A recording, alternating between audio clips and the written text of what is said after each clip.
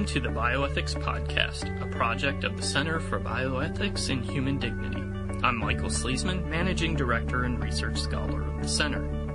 In this edition of the Bioethics Podcast, CBHD consultant on neuroethics William P. Cheshire Jr., MD, continues with the next installment in his Gray Matter series with the conclusion of an essay entitled In the Twilight of Aging, A Twinkle of Hope. First, though, please mark your calendars today for our first annual Phoenix Conference, entitled Extending Life, Setting the Agenda for the Ethics of Aging, Death, and Immortality. Confirmed speakers include S.J. Olshansky, Ph.D., from the University of Illinois at Chicago, Gina Moore, M.D., from Loma Linda University, John Keown, D.Phil, from Georgetown University, John Kilner, Ph.D., from Trinity International University, Hava Taros Samuelson, Ph.D. from Arizona State University, and C. Christopher Hook, M.D. from the Mayo Clinic. Highlights will include a debate between S.J. Olshansky and Aubrey de Grey, a biomedical gerontologist with the Methuselah Foundation, which will be held in the IMAX Theater at the Arizona Science Center. Please visit our website at www.cbhd.org for more information and plan on joining us March 3rd through 8th, 2008. Academic and continuing education opportunities will be available. Conclusion. In the Twilight of Aging, A Twinkle of Hope, by William P. Cheshire Jr., M.D. The human impulse to transcend the brevity of human life is both personal and communal, spiritual and technological. The comedian Woody Allen famously remarked, quote, "I don't want to achieve immortality through my work. I want to achieve it through not dying." End quote. His words strike a common chord in the human spirit. Hence the quest for immortality has placed its faith in all manner of emerging technologies. Occasionally, the ambition of these pursuits is immoderate. Anticipated prospects, for example, for precise reengineering of tissue at the molecular level, has inspired nanotechnology pioneer Robert Freitas to declare that, quote, "natural death is an outrage," end quote, to be overcome through technology. So deeply human is the impulse to immortality that futurist Ray Kurzweil's hyperbolic prophecy of uploading the brain into a computer and living forever in cyberspace has attracted a curious popularity. According to Kurzweil, quote, "At that point, the longevity of one's mind file will not depend on the continued viability of any particular hardware medium, for example, the survival of a biological body and brain. Ultimately, software-based humans will be vastly extended beyond the severe limitations of humans as we know them today. They will live out on the web, projecting bodies whenever they need or want them, including virtual bodies in diverse realms of virtual reality, holographically projected bodies, foglet projected bodies, and physical bodies comprising nanobot swarms and other forms of nanotechnology." End quote. Such prospects remain, for now, distant to technology's reach. Extrapolating from the rate of acceleration of computer processing speed, which historically has doubled every 18 months, once computational power exceeds human intelligence, and provided that it were even possible to copy the information content of a human brain to an electronic medium, it is not clear that such a process would preserve the continuity of personal identity. An intelligent computer would be a different entity that would only disappoint the desire for living forever in the subroutines of endless cyberspace. For those whose anticipated life expectancy falls short of Kurzweil's predicted date for the singularity, when computers might rescue human minds by replacing them, or for those who have a preference for continuing in human form, there is cryonics. In the heart of the Sonoran Desert, an Arizona company has developed the means to suspend the body in an ultra-cold tank until such time as future medicine develops the hypothetical technology to reverse the cryonic procedure, revive and reconstruct the frozen tissue, and restore the person to health. The cryonic intervention has many of the appearances of a medical procedure. Immediately following the moment of cardiac cessation and medico-legal declaration of death, but before the brain has undergone irreversible hypoxic damage, an unproven claim, the body's water is surgically replaced with cryoprotectants such as glycerol to inhibit the formation of ice crystals, And then the body, or in many cases just the severed head, is immersed in a tank of liquid nitrogen at a temperature of minus 100 degrees Celsius. Cryonic practitioners hold to the astonishing hope that, quote, the emerging science of nanotechnology will eventually lead to devices capable of extensive tissue repair and regeneration, including repair of individual cells, one molecule at a time, and, theoretically, recover any preserved person in which the basic brain structures, encoding memory and personality, remain intact. End quote. In contrast to the ancient Egyptians who preserved the bodies of their pharaohs after discarding their brains, which they thought to be unimportant, a common practice in cryonics is to preserve just the brain of the patient, leaving the brain's accompanying head intact as a practical matter.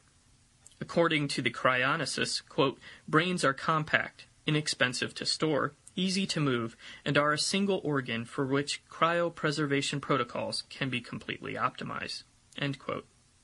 The search for prolongevity attracts both sound science and charlatanry. Compelling arguments could be offered that limited medical resources ought first to be directed to the treatment and prevention of illness before being spent on efforts to dramatically extend life expectancy or to store fading brains in suspended animation.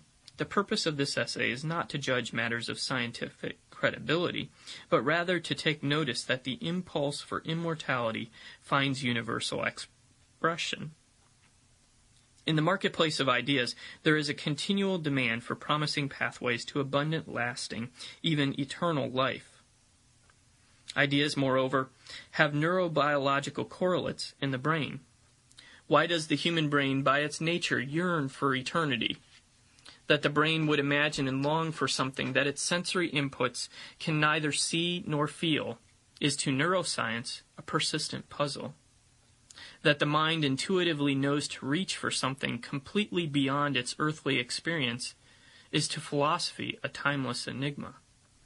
This same deeply human longing echoes in George Herbert's verse, quote, "Oh, that thou shouldst give dust a tongue to cry to thee," end quote. The neurobiological correlates of the longing for immortality are unknown. They likely involve many areas of the brain in cooperation. Neuroimaging studies have shown that thoughts of hope engage brain regions involved in cognition, language, perception, vision, audition, and emotions. Envisioning an immortal future is also likely to draw considerably from past experiences. Neuropsychological and neuroimaging studies have revealed that the neural substrates for recalling the past have a parallel role in envisioning the future. Constructive episodic memory allows individuals to remember past experiences as well as simulate or imagine future experiences, events, or scenarios. Interestingly, patients with amnesia who have bilateral damage to the hippocampus and have lost the ability to recollect past events are also unable to construct new imagined experiences. Thus, the brain, despite its remarkable capability for prospection, cannot fully imagine an afterlife because its thoughts draw from and are constrained by past experience. A genuine immortal future surpasses earthly imagination. Whereas natural biological drives can be localized to specific structures and circuits within the brain, the human longing for immortality is a spiritual longing. As such, its relationship to brain structures may be best described metaphorically. Pascal knew this when he wrote of the God-shaped void within us that can be filled only by a relationship with the inscrutable and infinite. In the prayerful words of Augustine, "Thou hast made us for thyself, and restless is our heart until it comes to rest in thee." William Hurlbut's observation about ethics at the beginning of the 21st century holds true also for speculations about immortality. Quote, "We are at the outer edge of the expanding universe of ethics. No one has ever been here before." End quote. The factual record of history contains valuable lessons to guide neuroethical decisions, but alone does not specify the purpose of life or the destiny of humanity. It is necessary to look beyond the past trail of human failures to the promise of a future in which all things are new, such as Revelation 21:5. What science cannot explain, the most powerful technology cannot satisfy. Technology in the hands of fallible humans is a two-edged sword. Its gains provide but transitory optimism, and its harms, whether intentional or unintentional, disappoint, and in so doing only intensify the materially insatiable human impulse to immortality. Recognizing that the impulse to immortality reflects a true yearning, during this twilight prelude to eternity, it matters which promise we believe and where we place our faith. For to quote Solomon once more in time, quote, "The dust returns to the ground it came from, and the spirit returns to God who gave it." Ecclesiastes 12:7.